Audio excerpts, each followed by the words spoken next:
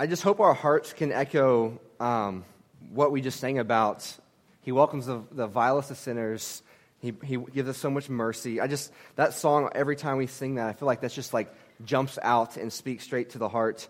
And just singing about God's word and how it echoes through all eternity. Again, I just think these things are, I love those songs. And so we're going to read a lengthy portion of Scripture. If you're familiar with John 11, most of it's one narrative of an event taking place. And that event and that narrative is about the story of Lazarus. If you're familiar with that passage, you might be very familiar with all what we're going to read today. But I want to read the entire thing for clarity, for seeing the whole picture. And so stay in your seat. Don't feel like you have to stand. But we're going to be in John 11. We're going to read the first 44 verses before we get started. So follow along with me if you will.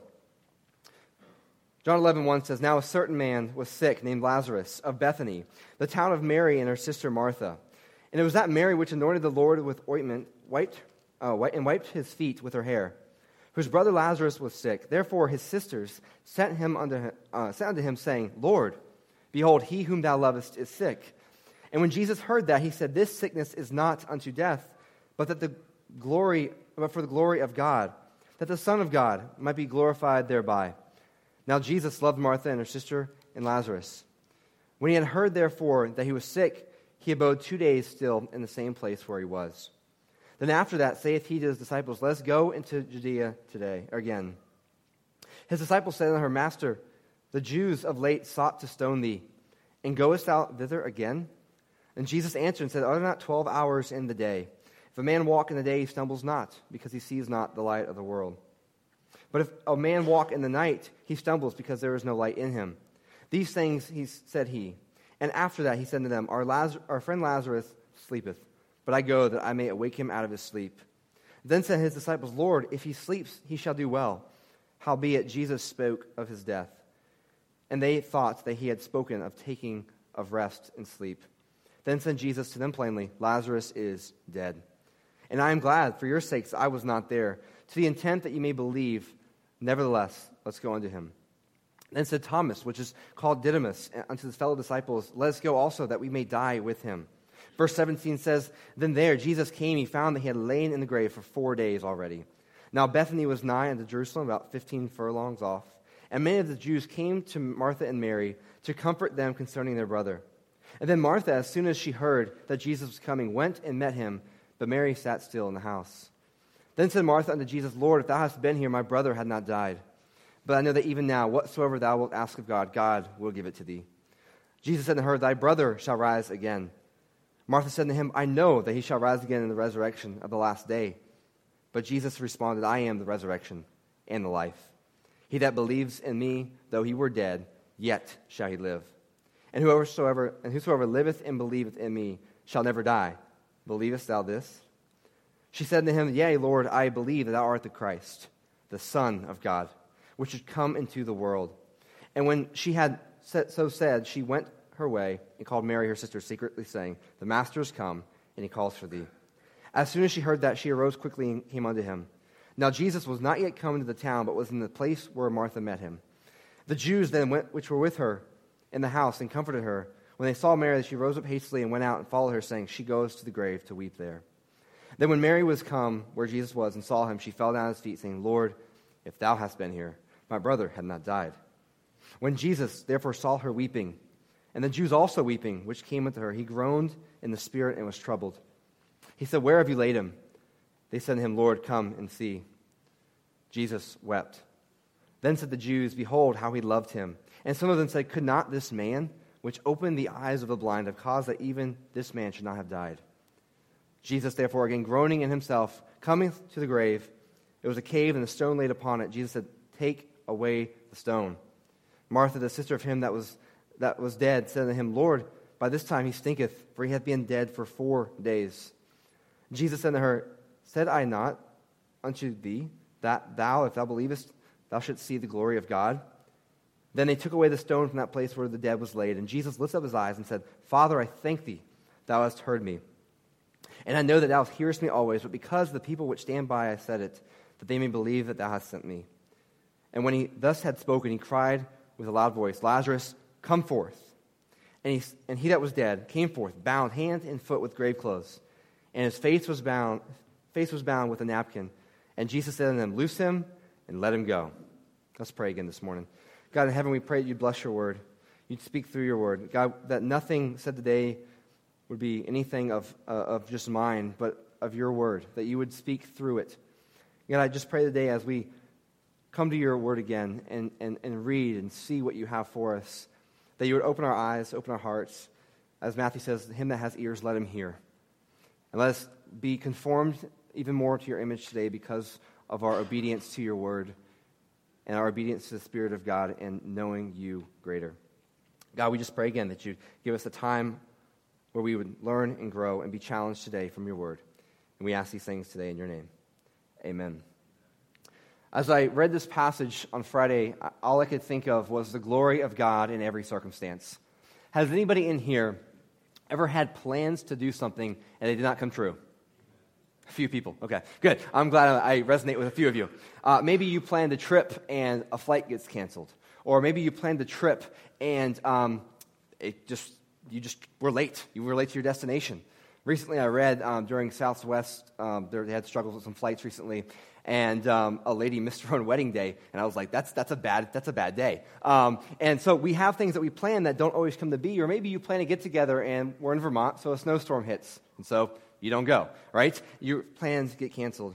Or maybe, a little bit deeper than that, maybe a loved one dies of yours, and maybe they're even at the age where nobody even thinks of death as the reality as a young person goes into eternity. Or maybe it's a picture of what you envisioned your family to look like after you got married, and then you face something like infertility or a loss of a child. Or maybe your kids grow up and they go wayward, and you face that struggle. Did you know that in everything, God is working everything according to his plan and for his glory? In everything. Not just the good, but also he uses the hard situations, the not-so-good situations. Big and small circumstances don't have the ability to limit God working for his glory out of any given situation. God is always working according to his purpose and his plans. And though not every season of life that we go through is chosen or desired or wanted, we realize that God is working, and we must realize he is in control. And that nothing is out of control, but it's in his very control, no matter what that might look like in your situation. And so today's passage, we see the story of Lazarus. We see that he dies, and he stinketh, right? Did you love the King James? He stinks, okay? And we're going to see these things that play out. So we see a tough situation. We see some negative comments, some very sad, grief-filled comments, a sad tragedy. But we see a realization of who Christ is. And ultimately, at the very end, we see Christ glorified in the entire picture. The death of Lazarus teaches us many things. One of the things it teaches us is we have faith in a very big God. A very big God. He does so many things. We learn from this passage that Jesus does everything for the glory of God and according to God's plan. All for the glory of God. And as we read through this today, we're going to understand that we were created, and understand again that we were created for the very purpose to bring glory to God. There's one reason we were made, to bring glory to God, no matter what we face in this world. And so I want to echo those things through the scriptures this morning and look at our big idea before we jump in point number one. Our big idea is kind of our launching point. It says, though life will send many trying circumstances that will test our faith, we'll see today that God is always in control of all things, again, bringing about his glory. I want to jump right in because there's 44 verses to cover, and Dan might not be here in flesh, but he might be here in spirit through the long preaching today. I don't know. But I just want to put that out there. We have 44 verses, so let's look at number one, the tragedy that took place in John chapter 11.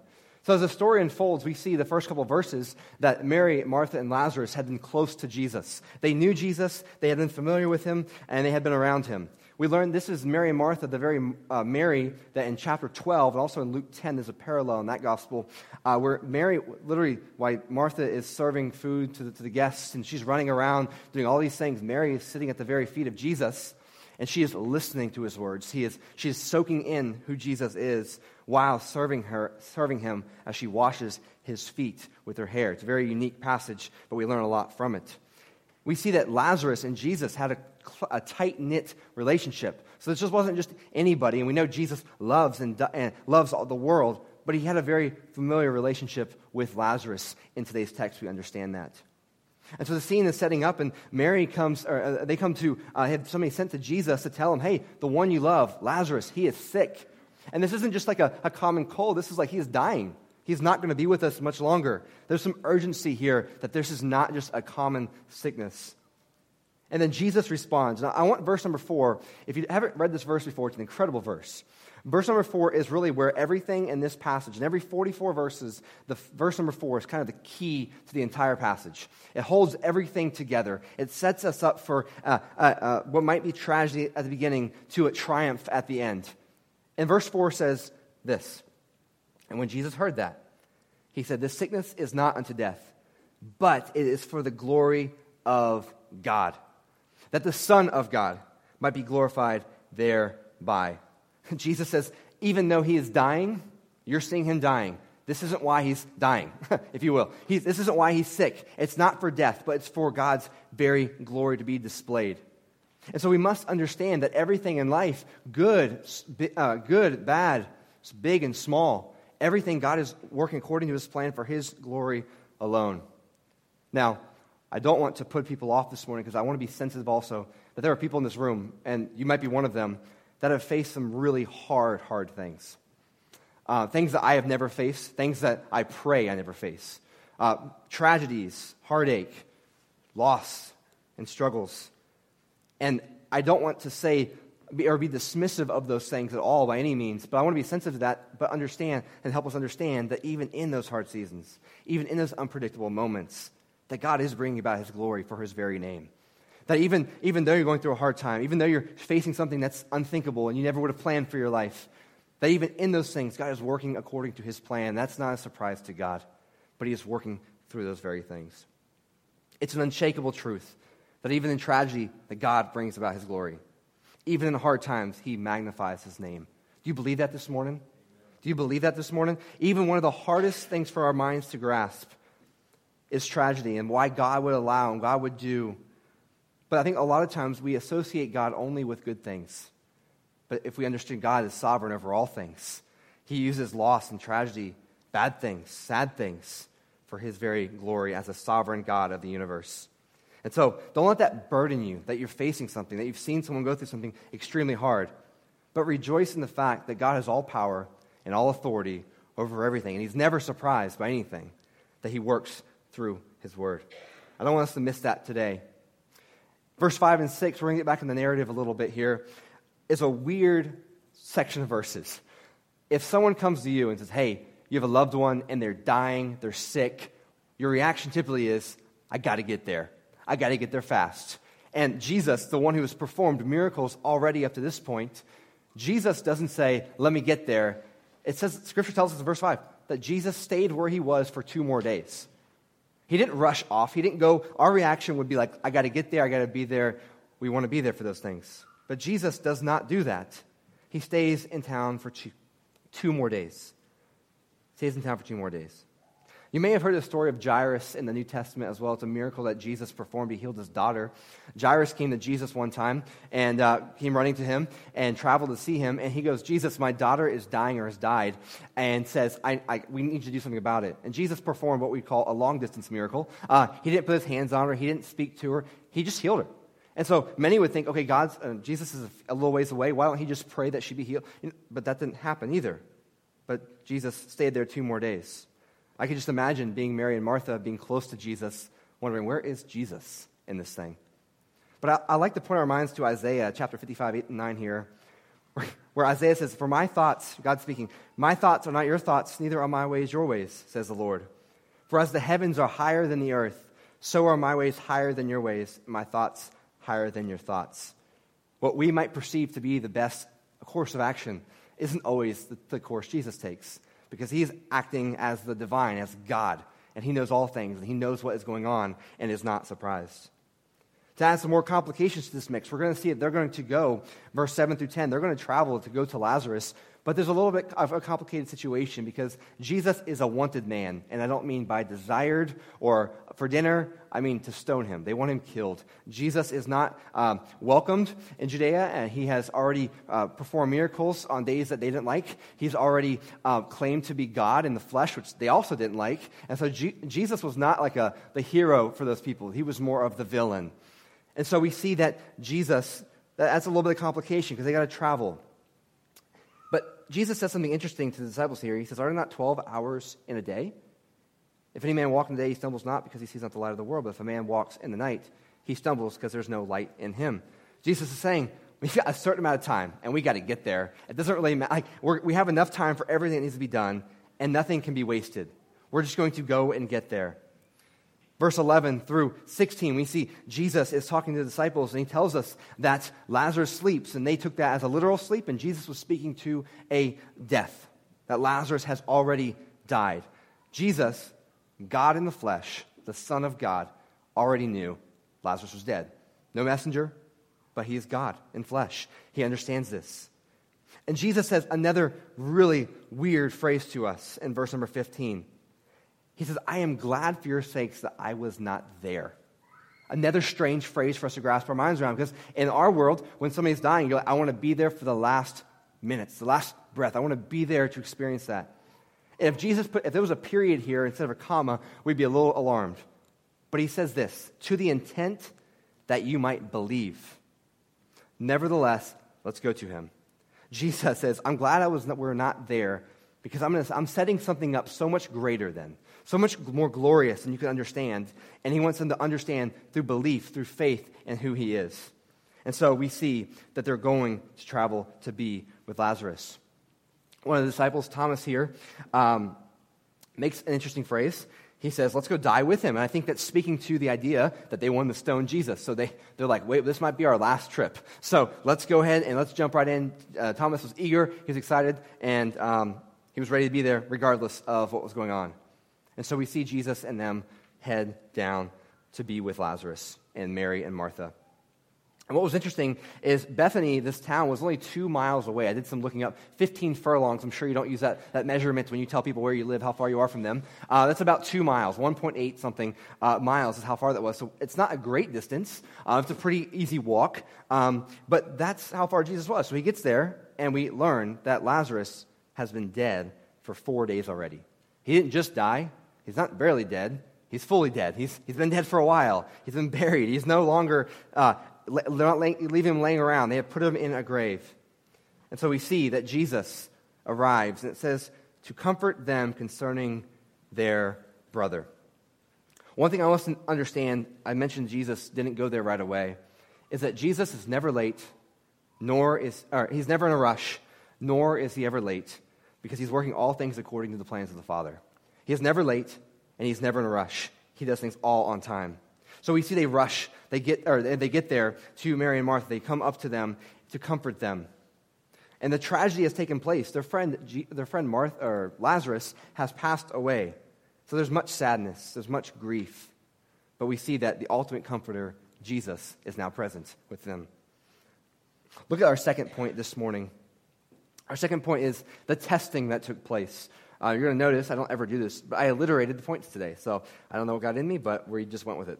So the testing that took place, looking at verse 20 through 38. So we see that Jesus is now there. And they went and met him. Martha did in verse number 20 as you read that there. But it says, Mary sat still in the house. That might not alarm you or mean anything to you, but I find it interesting because this is the same Mary in chapter 12 that is consumed with Jesus. His presence, when he's there, she's consumed with him. She's at his feet. She's serving Jesus. She's listening to Jesus. While Martha's running around doing all the errands and cooking and stuff, she's like, no, I'm going to be here with Jesus. This same Mary, when Jesus came, sat still in the house. She was mourning the death of her brother, which is understandable.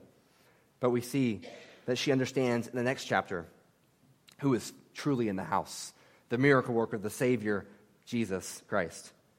We see that in this dialogue, Martha begins to speak to Jesus, and she says this very heartfelt phrase, if you would have been here, our brother would not be dead. If you would have been here, he would not have died. but follows up that statement with, God gives according to as we ask in faith. She's hinting at, she knows the response to what Jesus probably is going to tell her. And Jesus tells her, but your brother's going to rise again. Again, Martha going back and forth with Jesus. She understands at the last day, when Christ returns, that he'll be resurrected. But Jesus reminds her again, I am the resurrection, verse 25, and the life. He that believes in me, though he were dead, yet shall he live. And whosoever lives and believes in me shall never die. And he says, do you believe this? Do you believe this? I find that to be a challenging statement. He's challenging her faith here. But what she says next blew my socks off the other night. I was reading this. She says, yea, Lord, I believe that thou art the Christ, the Son of God, which should come into the world. Let me just say, if you're a Christian in here, this is something you can echo with confidence, that Christ is the Son of God. I believe that you are Christ, the Son of God. And she addresses him as Lord, as Master, as Savior of her life. And that's the correct answer to why would God save you. I believe that you are the Christ, the Son of God. I have faith in the Christ, the Son of God, as Lord. I believe. And Martha echoes that to Jesus, that she truly understands who he is, and she has faith in this Jesus. And what I find interesting is this is a horrible situation. Your brother dies. I haven't faced that. Brothers are pretty young. But I'd imagine one day there's going to be a lot of grief with that. And so they're facing a lot of grief, but guess what? She has confidence that her hope is not in their life on earth, but in a life after we're born and raised with Christ. That she has a saving faith, that she has a hope in Christ, because he's not just a good person, a good teacher, a good human, but he is the Son of God, the third or the second person of the Trinity, not just somebody. He is God. After this dialogue, we see kind of fades out of the picture, and Jesus calls for Mary. And Mary repeats the exact same phrase Martha said, if you would have been here, my brother would not have died. Again, a hard statement, but one filled with grief and pain. One that's understandable in the situation. One that we would resonate with when we would say something like this, God, why? Why would you allow this? Or couldn't you just have something else? Could have done something else? Could have did something else in the situation here? These aren't wrong or bad questions. They're just reactions to the situation they're in. It's not wrong for us to ask God why. We can talk to him. We commune with him through prayer. But they were struggling with what was going on. But it was interesting. Jesus also was sad. It says he groaned in spirit. It says that he wept in verse 35 because Jesus was fully God and fully man. He had emotions. Jesus wasn't emotionless going through the earth. He was full of emotion, just like any human being. Very controlled, though, because he was fully man. He saw the weeping of Mary and Martha and the Jewish friends of Lazarus, and he wept with them. Then he asked them an interesting question. Where have you buried him? Where have you buried him? And they go to the graveside. And many could tell from this account, and it's echoed multiple times, that Jesus loved Lazarus. Jesus loved Lazarus. They were close. They weren't strangers to each other. They were well affiliated. And so Jesus shares his emotion with us here. And then one thing I find interesting as we're reading through the dialogue here, that in verse number 37, there's always a few guys around, you know. Could not this man, which opened the eyes of the blind, have caused that even this man should not have died? It's like some people are probably thinking this, but somebody was bold enough to say it. I'd imagine a wife's elbow hit him in the rib cage after he said that. I don't know. That just doesn't make sense, but it does make sense at the same time. This guy has performed miracles. He has done all of these amazing, triumphant, supernatural things. Why didn't he just save him from his death? Again, back to the beginning, the glory of God in every circumstance. God was setting up the outcome to be to glorify himself through a tragic and hard situation. Jesus, again, and yet it says it again, he was groaning. I was doing some research on this word in the Greek. This groaning is like a horse snorting. It's like a frustration. And as I was reading it and understanding it, it's implying that Jesus was frustrated, he was troubled, he was angry because of the destruction and the power of the great enemy of humanity, which is death. But one day soon, he would break that dominating power of death on that cross. So we see through these 18 verses that this was a time of testing. They faced many things: grief, sadness, confusion, questioning Jesus, trying to figure out what was going on. But through it all, we understand Martha understood who Jesus was. Martha understood that this is the Son of God who brings about resurrection.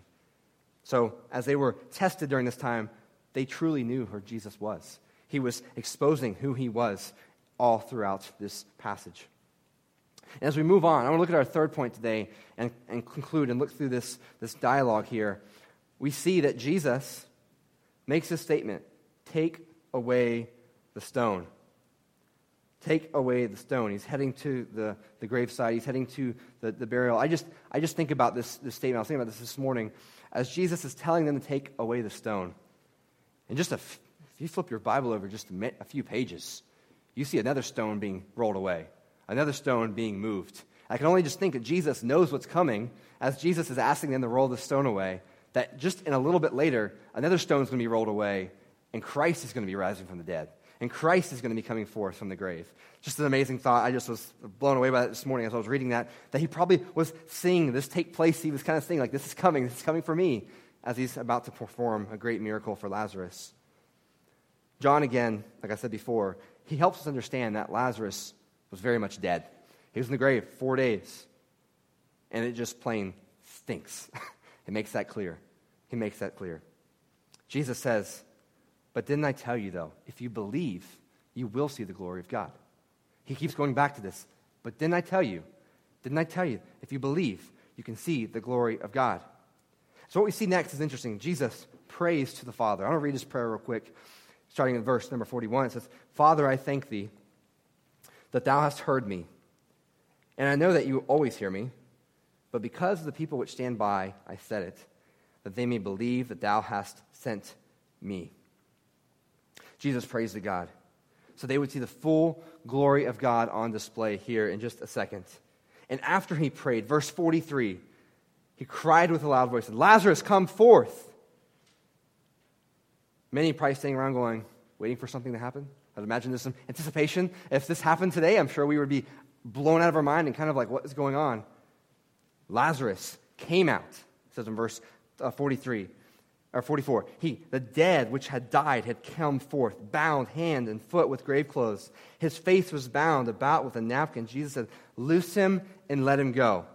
What an amazing story. We see Lazarus coming back to life. We see him resurrected from the dead. This wasn't like he almost died or he was really sick, but he had died. He had begun to stink. He had begun to rot away. And yet God, the God-man, Christ, comes and sets him free. Now, if we just stop there, we say, what a cool story. What a cool story. But if you read Scripture as a whole, this is not just about Lazarus. If you are a Christian here today and you have come to faith in Jesus Christ, this is about you. You were dead in your sin, Ephesians 2 says. You were dead in your trespasses and sins. That means that Jesus has called you out. He has called you out of deadness, out of the grave, out of the coldness, out of the deadness of yourself, and has called you out to faith. And not only that, he calls you out in salvation, but your hands and your feet, you're bound. You're shackled to sin. You're covered and you're stuck in your sin. You can't get free from it apart from God. But Christ says, unbind him, loose him, let him go. And so when Christ saves us, he calls us out of our deadness. We're no longer dead. He opens our eyes. He awakes our spirit. We're no longer dead in our sins, and he makes us alive in Christ. And not only that, but after he does that, he's also freeing us from the very power of the very sin, those dead, those death, those grave clothes that are holding on to him no longer have power and control over him being tied up. But he is free. He is let go. Christ says, the truth, I will set you free. I'm going to set you free through salvation. That we are free in Christ, truly made alive, completely different than the deadness that we started in. So God's displaying his glory in Lazarus' life, but he's showing us the glory he presents through salvation in our life. This is not a story of just a cool story about a guy being born, being raised from the dead. It is a cool story about that too, but it's also a picture of what Christ does in us. Because if you're a Christian and here today, you didn't die spiritually after Adam and make yourself come back to life. That didn't happen. But Christ drew you in by Spirit, awoken yourself, raised you up, lifted you up, gave you life in your dead spirit stuck in your sin, and he raises us to life with him. There's a reason why we can't boast or take 1 ounce of credit for our salvation. It's because God saved us completely and thoroughly. There's not one thing you can do to save yourself. There's not good works you can do. There's not the right family to be born into. There's nothing that you can do apart from Christ calling you out of your deadness to come to life. And that's why when we struggle, we have this battle in our minds. We have a conversation with somebody, and we're presenting the gospel, and we're presenting the good news, and they turn away. And it's like, what did I miss? Did I forget something? Like, this is amazing, don't you see? Because God has not shown them yet, maybe. He's using you, has not shown them, has not opened their eyes, has not raised them up to come forth and see what is going on. And not only that, he doesn't just save him, but he says he looses him. He unbinds him. He lets him go. He has given him life. And that is what salvation is. If you're saved here today, that's what happened to you. That's what happened to you spiritually.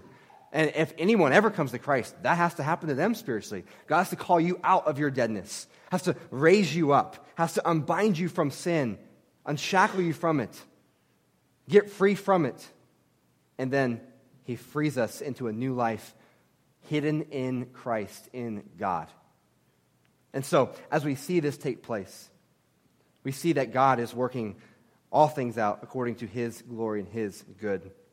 What starts in a tragedy ends in a triumph, a celebration. Death has been made alive, bound has been loosed. Many go on, we see, to believe in Jesus, the Son of God here. And so at the beginning of the passage, we started with sickness and sadness and death. And the story ends completely different because where Jesus leaves footprints, he leaves that place different. He changed everything about Lazarus' life. He changed everything about Mary and Martha's life. They had seen God in action, displaying his glory. And this Martha that claimed that you are the Christ, the Son of God, that is the faith in which we have, the faith in which we put in Christ. It leads to another chapter next, chapter 12. I've alluded to it already, where they're sitting around eating with Lazarus. Kind of a weird thing. Like, this dude was just dead. Now we're having dinner. Like, a little bit weird. I don't know. Maybe I'm the only one, but okay, whatever. Lazarus is eating dinner with them. They're serving Christ. Their perspective's probably changed a little bit, right? They've seen the glory of God displayed before them. Not just in salvation, but in resurrection. Not just in seeing a cool thing take place, but seeing a supernatural thing take place. Nothing that they could have done in their own self. So we see the story. And we see the beginning, we see the middle, we see the end. But we don't see that in our lives. We don't know the beginning. We don't know the middle. And we don't know what the end is. So I challenge you. What if I told you that God permits everything, orchestrates events in your lives, so his glory and power could be revealed? That's what he does. That's what Scripture teaches us. That even if you're facing something, and like I said before, I'm with you. I want to help you bear these burdens because I don't envy certain situations that people are going through. It's hard. Life is hard. People go through insane things. The loss of children, the loss of loved ones, man, that's brutal. Death has an impact on people. And we want to help carry those burdens. But what if God is putting you through or allowing something to happen in your life so he gets the greatest glory out of the outcome? That's what God is teaching us here.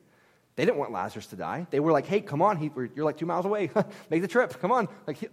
That's not what happened, right? He waited. He let him die. The grief set in.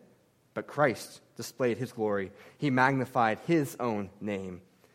And what I think is interesting is the joy of his resurrection was far greater than the sadness of Lazarus' death. Far greater.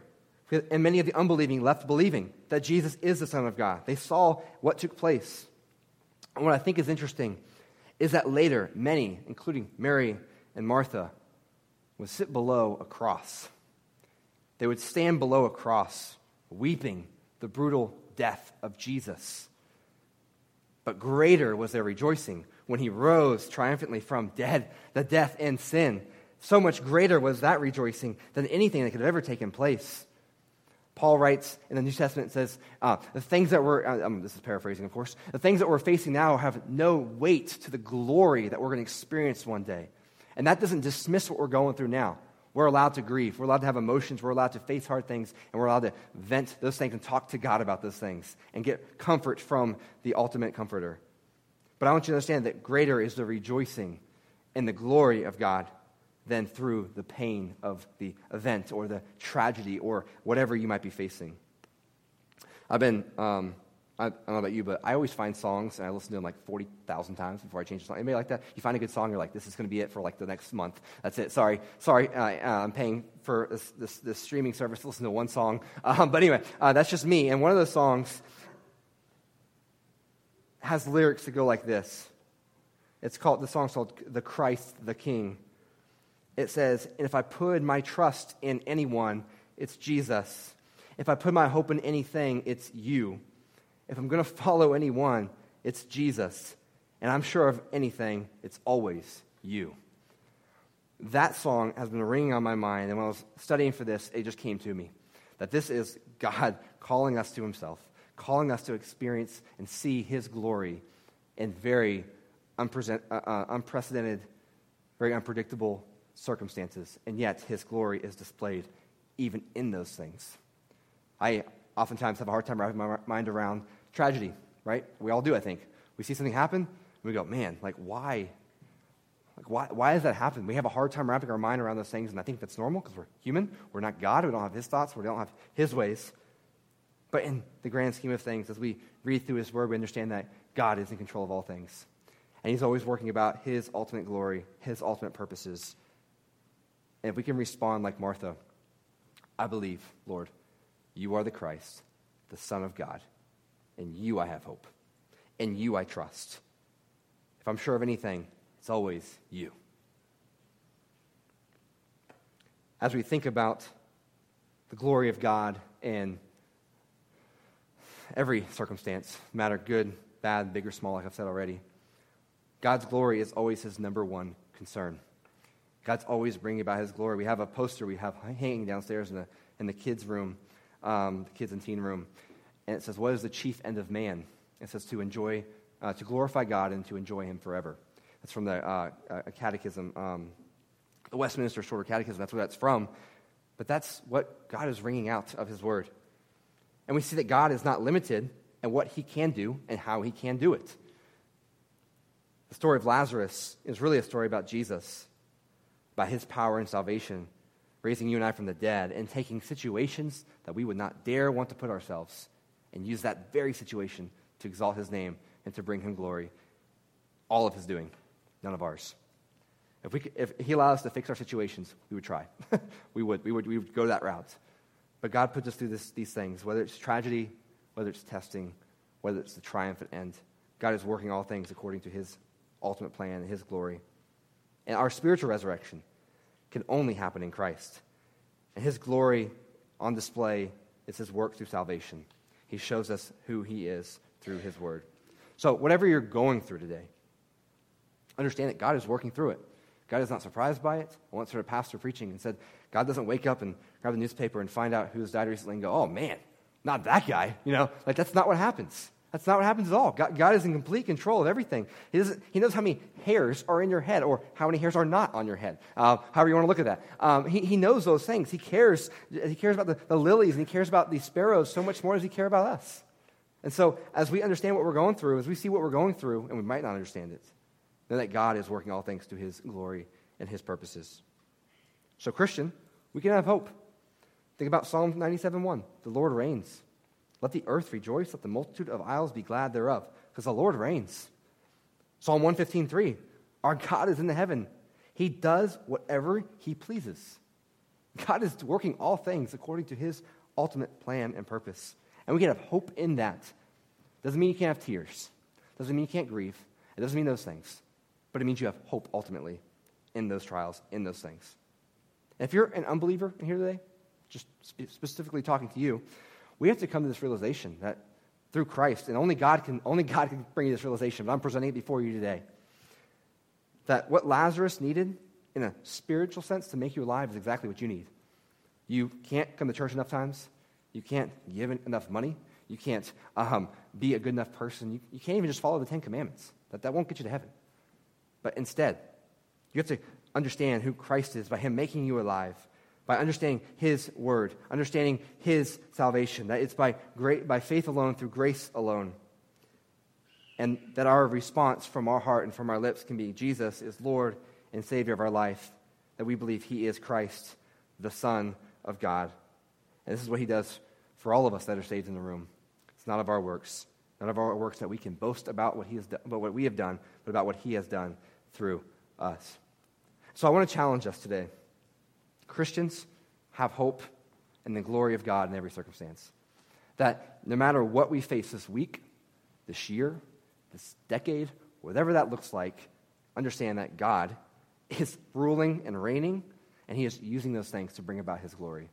And though we cannot see step 1 through 10 and understand everything, every piece of the puzzle, God is all over that puzzle. And he is putting everything in the right spots, and he's not making mistakes, but he's doing everything according to his divine will and plan. And unbeliever, if you don't know Christ, come to this Christ, the Son of God, the one who raises us out of our deadness and brings us to himself. Ephesians 1 says he brings us all the gifts of the heavenly realm. He gives us all the blessings that we could ever experience, ever want and desire in the next life in him. Let's pray together.